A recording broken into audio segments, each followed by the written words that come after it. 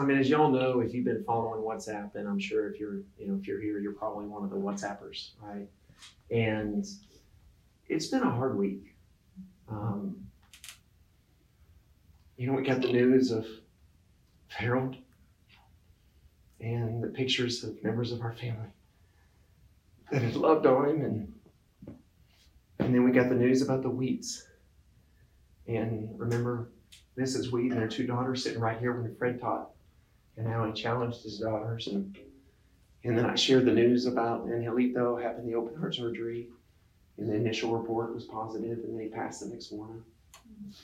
And then, of course, car wrecks, and Bob Palencia's sister with a concerning scan that she's got to go in, and then even some unspoken things that have just come up. And it's been a hard week. And I was kind of set to teach in this lane, and I kept following WhatsApp, and it just didn't feel like that's what needed to be taught tonight. That we need to just look at a scripture that talks about how God is our comforter. And because it's been hard, right? And it's not the only hard week we've ever had. And we look back in our past, and there's tragedy in this room, and there's difficulty in this room. And then the reality is, as we look forward, right, that we don't know what the future holds, but we will, as a church family, experience more sadness and more tragedy, and we'll have to come together, and we'll have to love each other. And so what does God have to say in His Word about this season? And so if you would, turn with me to 2 Corinthians. And we're going to read 1 through 11.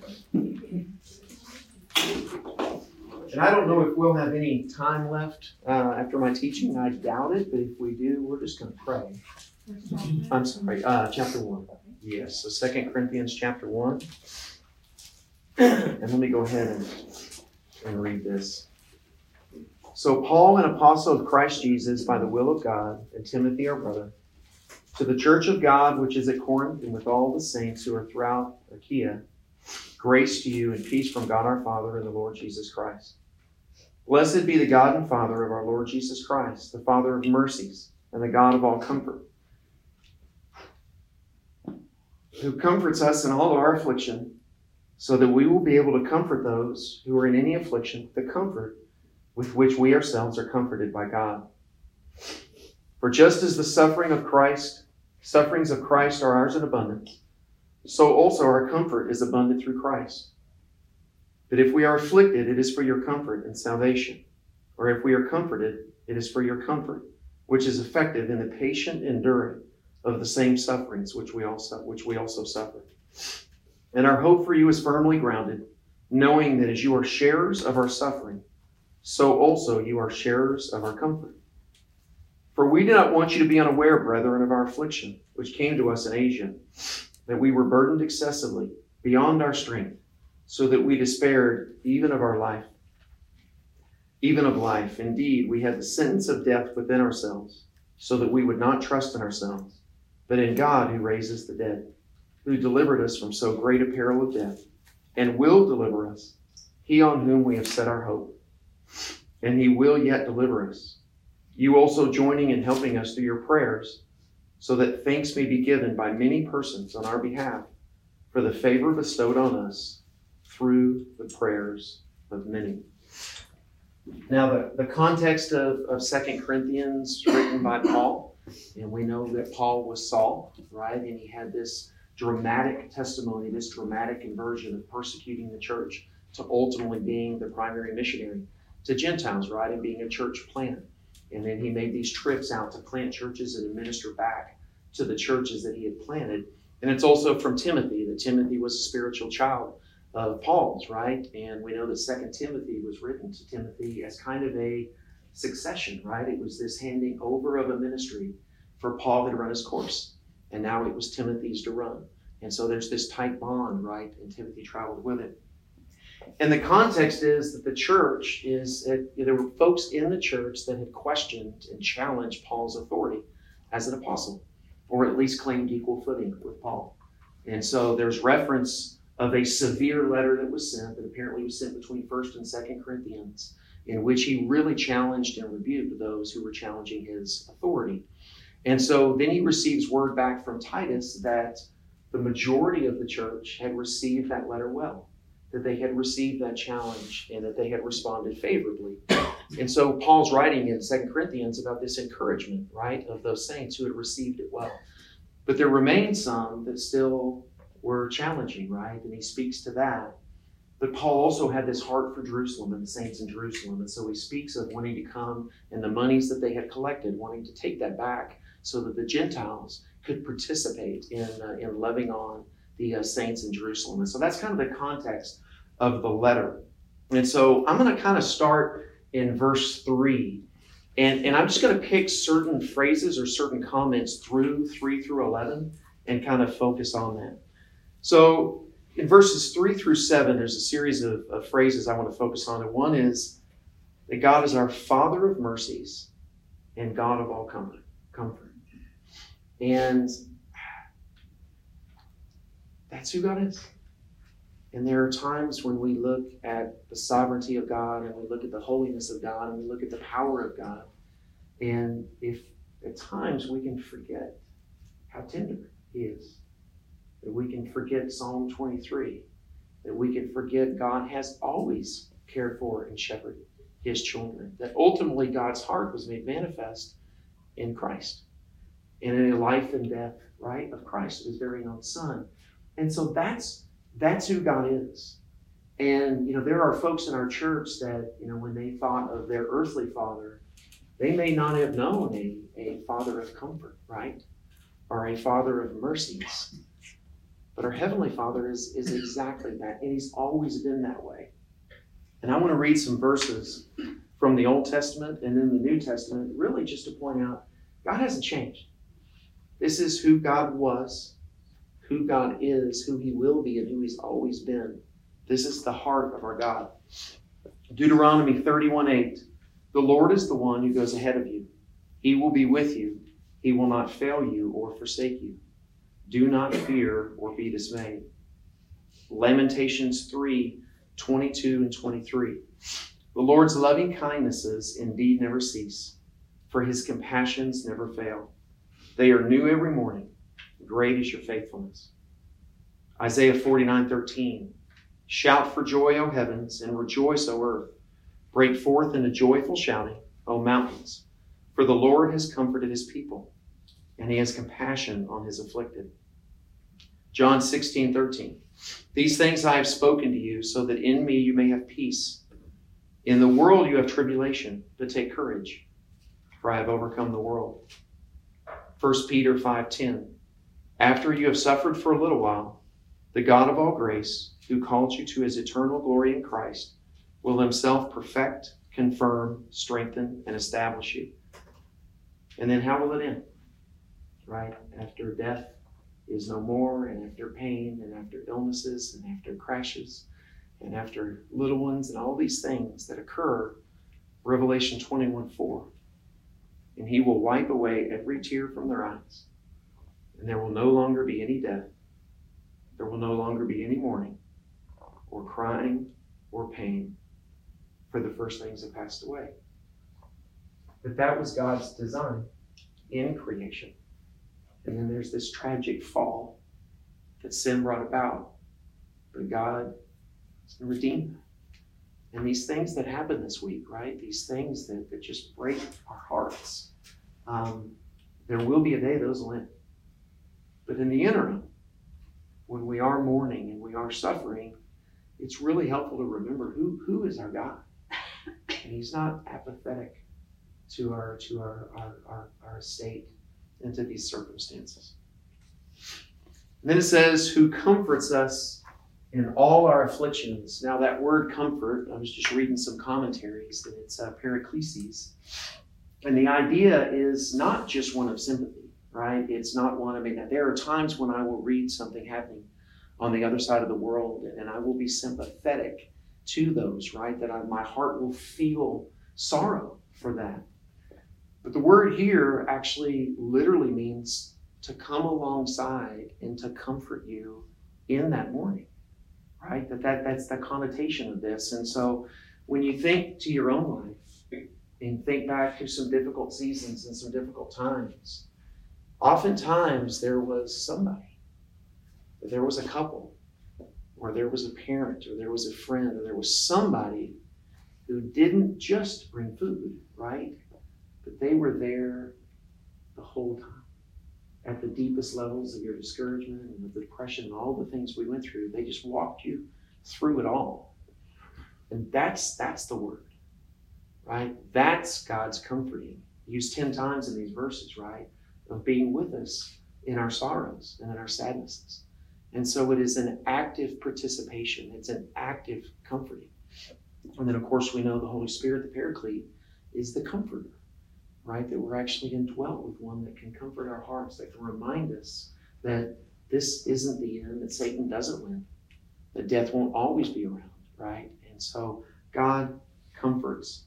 It says, so there's this reason, right? God, that's who he is, that's what he does, and there's this comforting to our soul, but there's this bigger purpose to it.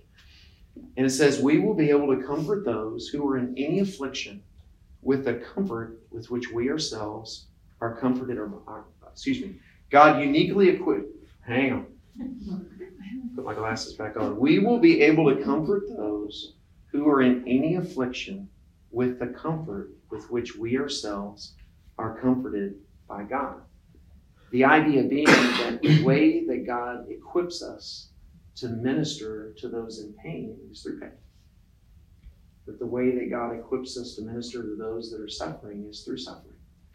That there is this equipping that takes place in us when we go through things like this. And the reality is there's these events that have happened in our past that allow us to minister to people that are hurting. Some of y'all know Jen and I in our past, and there was a season back in 2002 we felt called to missions. And so we went through Denton Bible Church and MTI, and we trained for 2 years to go to Mexico to be missionaries.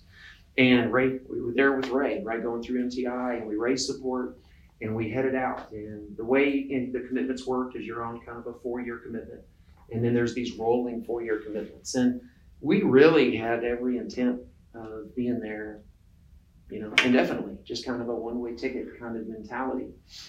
And we get down there, and boy, these folks helped us. We found a home, we found a church, we found a car, and we're pretty helpless getting down there in a culture we don't know and understand.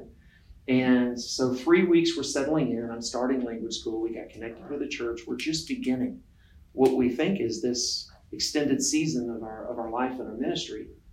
And we get a phone call. And Jen's mom has been diagnosed with stage 4 cancer. And they were going to do everything they could do. But the reality is they probably knew that it was going to be a season. It was going to be a period of time. And so we didn't know how long that would be, but we knew instantly that we would be the ones to take care of her. And so right after we got there, we suddenly find out we're not going to be staying very long.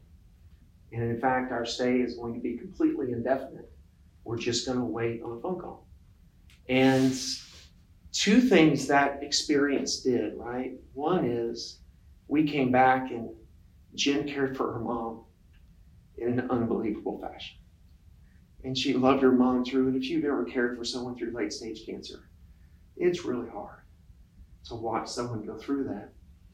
But I've watched God give Jen the ability to relate and connect with people that have lost their mom or lost their dad, people that have dealt with folks that have gone through late stage cancer. And Jen has an ability to love them because she was there and because she walked with them through that season. And it's a unique equipping, right, that all of us don't have because we haven't done that. But she has, and she's uniquely gifted in the body.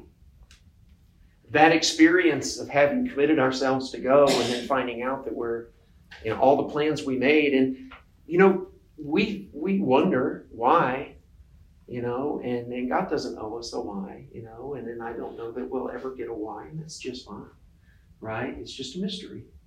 But at the end of the day, it's okay. You come around to God is sovereign. God's best is best. And his life is mine, right? My life is not my own. And so you abide. And just last week, I happened to be interacting with a young man in our church who has a particular career path that he's wanting to seek. And it just seems like things have just been stacked against him over and over and over again. And it just doesn't look like that door's going to open. And you know what? I've been there. I've been in the place where put everything into doing what we thought we would be doing, and then God decided to shut that door. And I had an opportunity to communicate my experience and my heart and my struggle and my walking through that. And it connected. But the reason it connected is because I did that.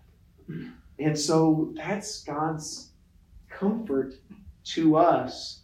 He equips this body of Christ to be able to comfort those that are going to go through whatever this church is going to face. And whatever it is that is in your past, there's purpose there, right? We're going to be able to minister to folks that are going to be hurting. And we're going to be the hands and the feet to be able to communicate to them. I found a great comment in a commentary, and it says, that is the very genius of Christianity. Everything received is received on trust. Everything that you and I have from God, we have on behalf of others. The comfort of God, the strengthening of God, the upholding of God, the revelation of God. Right? That every experience, every gifting, everything, every resource is just held in trust. And it's held in trust for God's glory and the body.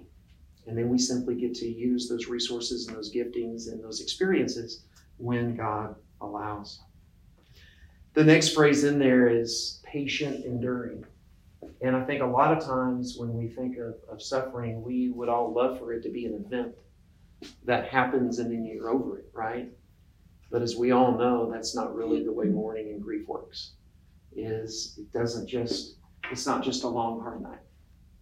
That grief tends to hit us in waves, and it tends to hit us in inopportune moments, and it tends to hit us in ways that we just wouldn't have expected. And so there is this patient enduring that is required in this comforting. That God is there through the whole journey, and that we're to be there through the whole journey. That loving on the pilots. And Raymond, even after you're gone, loving on these other men that are here, that are processing this event, many without a knowledge of God, without a relationship with God. And so how do we endure? How do we patiently endure in loving them for when the grief moments hit them? And all the things that are going to hit this body.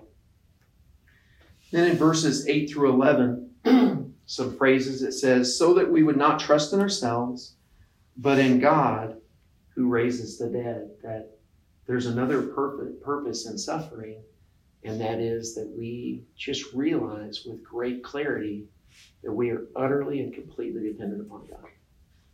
And with clarity, we're able to set our eyes on things above and not on things below, right? And we're easily distracted, and our hearts are easily wooed, and our discontentment arises for the silliest reasons. And I don't know where you were when you saw on WhatsApp about the pilots and about Harold. But whatever mattered didn't matter, right? You know, I don't know what I was doing at that moment, but maybe I was frustrated at a meeting that day. Maybe I was, thinking of the challenges of parenting. I don't know what it was, but when I read that text, nothing else mattered. There was great clarity of God in eternality and gospel and comforting and prayer and these things that really is what life is all about. We just get confused sometimes. And so what suffering does is it brings about this understanding that we are just utterly dependent upon God. And then it says, who delivered us from so great a peril of death and will deliver us, he on whom we have set our hope, and he will deliver us. That it's these experiences that we've encountered, right, of walking through grief and walking through suffering, and then seeing God comfort us, and seeing God be present, and seeing God deepen our faith, and seeing God deepen the intimacy that we experience with him, and all of these things. It's that, right? It's that hope that we hold on to when the next round occurs.